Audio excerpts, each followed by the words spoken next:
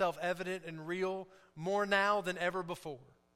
And so, Lord God, as we go into this message, Lord, I pray, Lord God, you'd help each and every one of us, Lord God, to keep a proper perspective, to focus in on what's most important, and that is Jesus.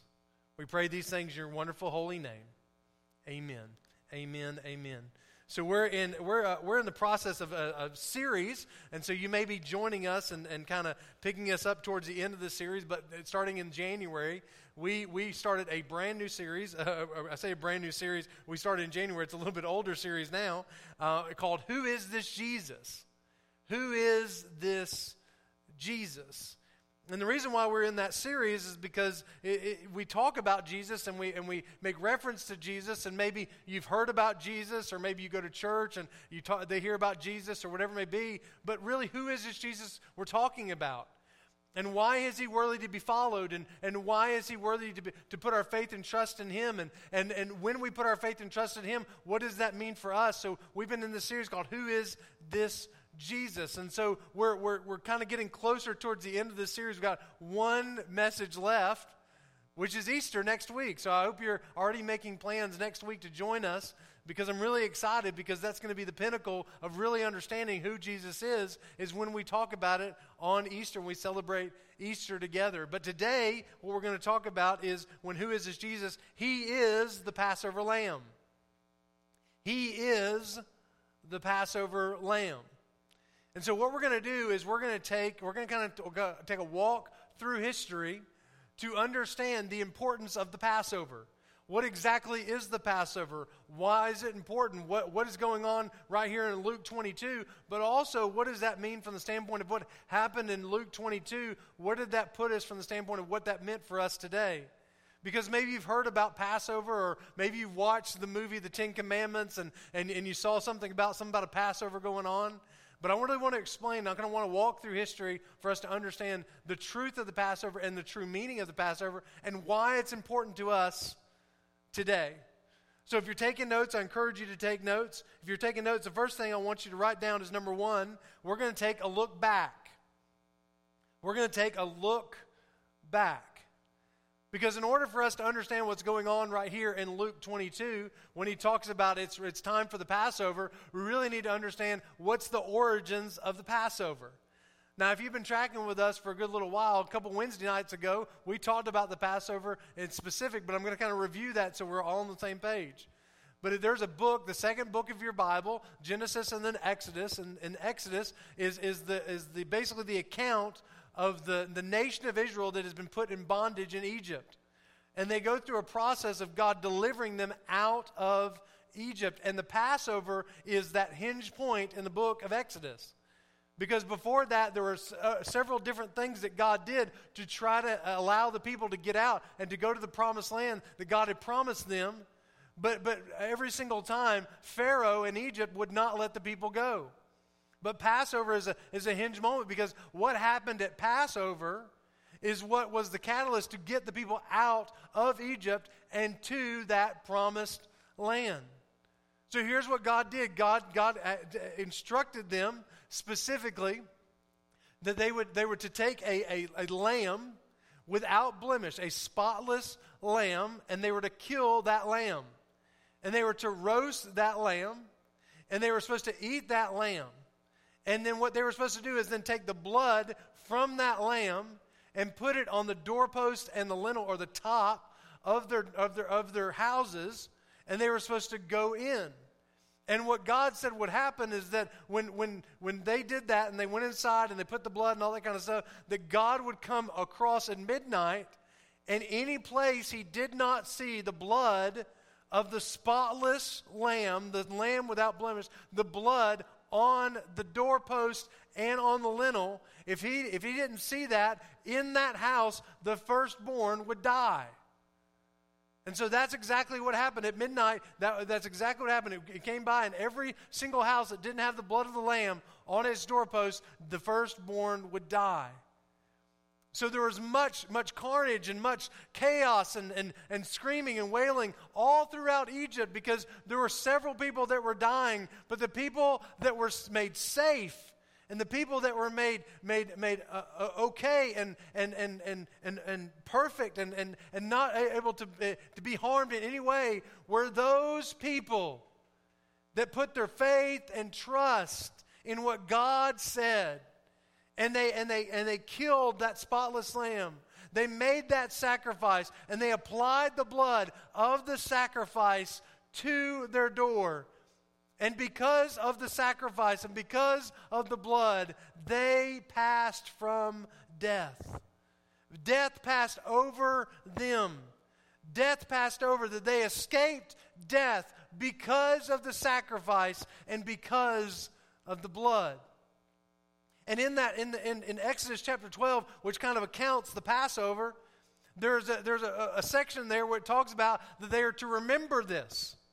That they were to make this a memorial, that they were supposed to do this, that this is going to be an annual thing, that basically their calendar was going to change.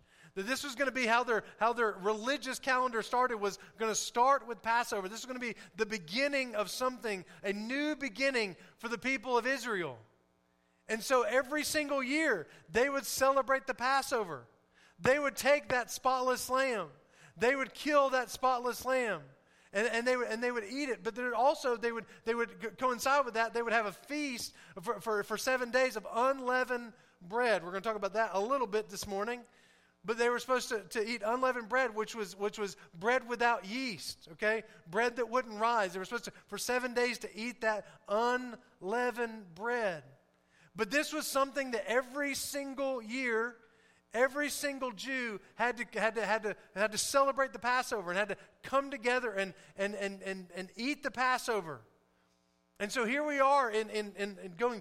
Now that we've taken kind of a look back, that we understand where the Passover was instituted, and how that God, because of a sacrifice that was made, and He saw the blood, provided them escape from death and given them the promised land. Now, if you're taking notes, number 2, I want to take a look in. I want to take a look in. We took a look back, but now I want to take a look in. So if you're still following along, in Luke chapter number 22, we're going to pick back up in verse number 7. It says, "Then came the day of unleavened bread when the Passover must be killed." So they're doing the exact same thing that they talked about in Exodus 12, that every single year they're supposed to come back together and they're supposed to have the Feast of Unleavened Bread and to kill the Passover.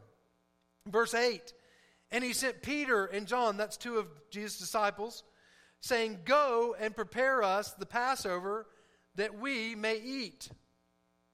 And they said unto Him, Where wilt thou that we prepare?"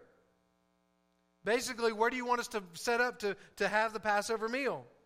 Verse 10, "And He said unto them, Behold, when ye are entered into the city, there shall a man meet you bearing a pitcher of water. Follow him into the house wherein he entereth in." And so Jesus says, hey, you're going to go into the city, and there's going to be a guy there that's going to have a pitcher of water, and you go with him, and he'll show you where we're going to have it. Let's see how that works out. Verse 11, "And you shall say unto the good man of the house, The master saith unto thee, Where is the guest chamber where I shall eat the Passover with my disciples?" So he actually told him exactly what to say to the man. "And he shall show you a large upper room furnished. There make ready." Verse 13, "And they went and found as he had said unto them, and they made ready the Passover." So exactly what Jesus told them to do, exactly what Jesus told them to say. And so when they did what Jesus said, and they said what Jesus told them to say, and here we are, they find that man, he shows them the room, and they are now preparing for the Passover to be celebrated again this year. But what's interesting is that this Passover is going to be different than any other Passover. And really what happens in this Passover will change the course of history moving forward even to today, because of how this Passover will be slightly different than the Passover that was in Exodus 12. Verse 14, "And when the hour was come, He sat down, and 12 apostles with Him. And He said unto them, I have desired to eat this Passover with you before I suffer." Jesus desired to have this moment with His disciples before he would suffer. Now, if you know anything about the Christian heritage or the Christian faith, that when we're talking about suffering, he is pointing to the fact that he's about to go to a cross. He's about to go to a cross. To pay for sins he has not committed. To go and die a death that he doesn't deserve. But he's desiring to have this Passover with his disciples. In verse 16, for I say unto you, I will not any more eat thereof until it be fulfilled in the kingdom of God. Verse 17, he took the cup and gave thanks and said, take this and divide it amongst yourselves. For I say unto you, I will not drink of the fruit of the vine until the kingdom of God shall come. One thing about the Passover meal was that there were several different cups that they would do, and there was actually 4 different cups that they would use in the Passover. And so this is one of the first few cups, and we're about to get to the last and final cup. But there's different times where they're taking this bread and drinking this wine, and taking this bread and drinking this wine. So in verse 19, here's what Jesus said. And he took bread, that unleavened bread, and gave thanks and break it. Now, that's pretty significant because not just from the standpoint of obviously you have to break bread in order to be able to share it with others, but that broken bread signifies something else. And Jesus says that right here and gave it to them and said, this is my body, which is given for you. This do in remembrance of me. So when he talks about this bread, and he breaks this bread, he is letting his disciples know, look, this represents my body. This represents my body that is going to be broken. This body that's going to go to the cross and be broken so that something else can happen. We'll talk about that in just a minute. But his body was going to be broken. And he said, this do in remembrance of me. This do in remembrance of me. Now what's interesting about this is that he is actually changing. He's actually changing at this very moment what the Passover truly means. Because before, the reason why they would do the Passover was to remember what God did for the nation of Israel in Egypt. What did God do in the nation of Israel? And they were supposed to remember that God delivered them from death and delivered them to the promised land. And so that's what the Passover was all about. But at that moment, Jesus says, wait a second. You're not doing this in remembrance of what God did in the past. What God did in Egypt. What you're doing right now, you're doing this in remembrance of me. In remembrance of me. That the Passover forever from this point forward would not be in remembrance of what God did in Egypt, but today the Passover, in this moment, at this time, the Passover would be in remembrance of Jesus. Of Jesus. Now let's keep on going. Verse 20. Likewise, also the cup after supper, that's that 4th cup of the Passover meal, saying, this cup is the New Testament in my blood. So that cup represented something different as well. Before, the cup would represent the blood that was put on the doorpost in Egypt, so that they would pass from death and they would go into the promised land. But now, what Jesus is saying, that wait a second, now this cup represents something different. The bread represented from the standpoint of the deliverance in Egypt, but now it represents Jesus. And now the cup, which represented the blood that was put on the doorpost and the lintel in Egypt thousands of years before this, now represents the blood of Christ. And what's interesting in this is it says this cup is the New Testament in my blood. See, what happens is in the Old Testament, you have a covenant that is made, a covenant, really the covenant of law. And so what it was in the Old Testament was you need to follow the law, you need to follow the law, you need to follow the law. You follow the law and you will be right with God if you follow the law. But now we're talking about this new covenant, this New Testament that doesn't just completely take away the law. It fulfills the law in Jesus. And now we're instead of it being a place of law, we're in a place of grace. This new covenant with Jesus, with grace. What is grace? Grace is unmerited favor. In the Old Testament, it's about what can you do to please God. And over here, it's about, hey, there's nothing you can do to please God. It's because God shows favor on you. And notice this in verse 20, likewise also the cup after supper, saying, this cup is the New Testament in my blood, which is shed for you. Which is shed for you.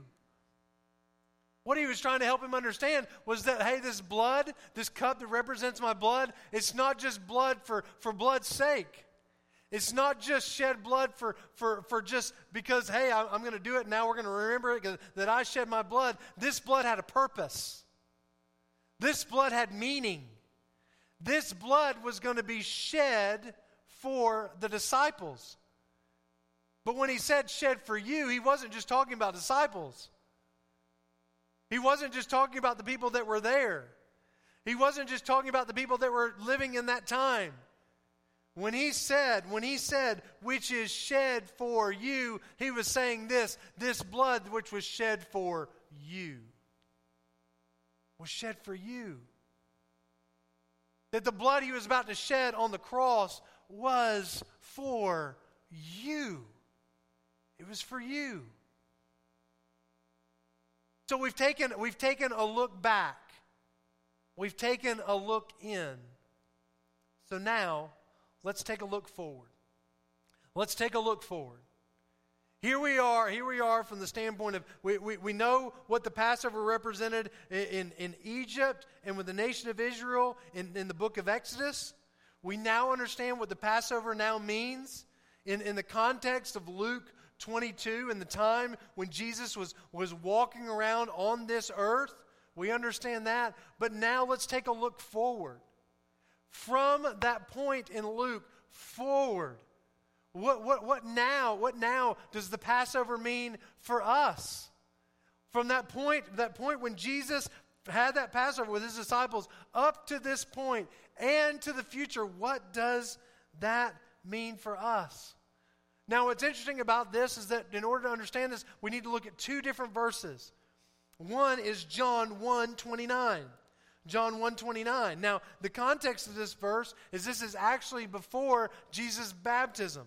So it looks like we're going back, but in reality, what is being said right here is a look forward, because John in 1:29 says, the next day John, this is John the Baptist, seeth Jesus coming unto him, and saith, behold, the Lamb of God, which taketh away the sin of the world.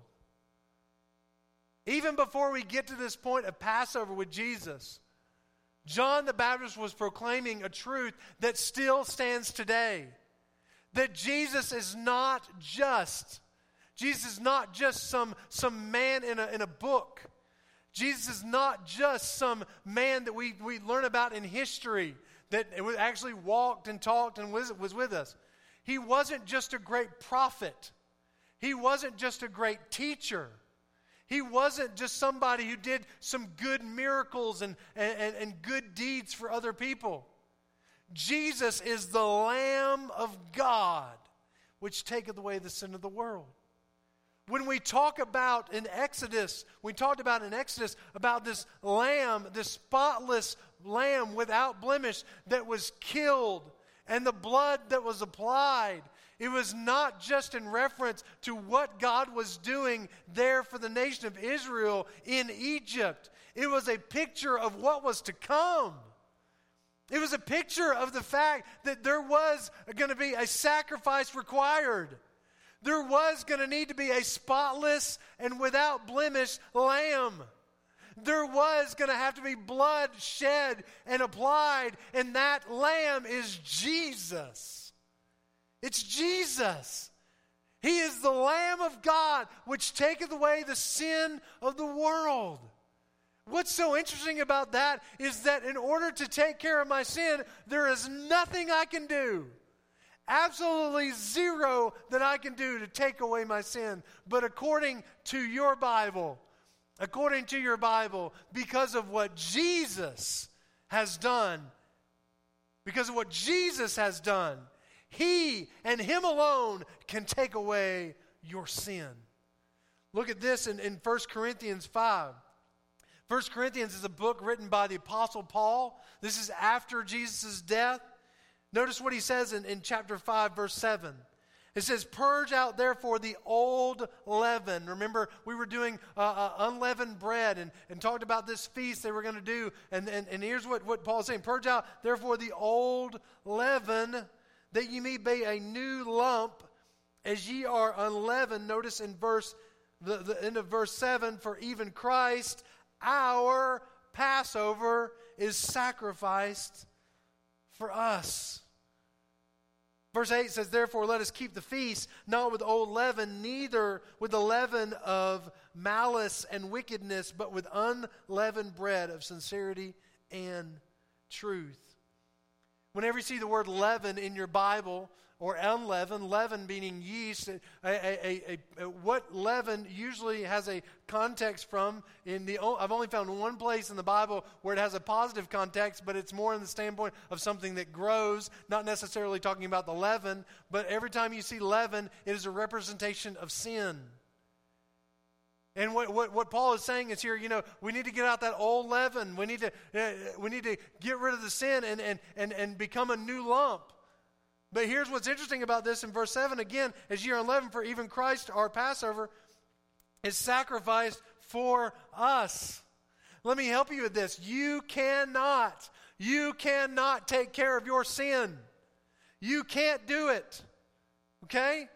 You need to be done with sin and be all for Jesus. But you can do nothing about your sin, because without the blood of Jesus, it says without the shedding of blood, there's no remission of sins.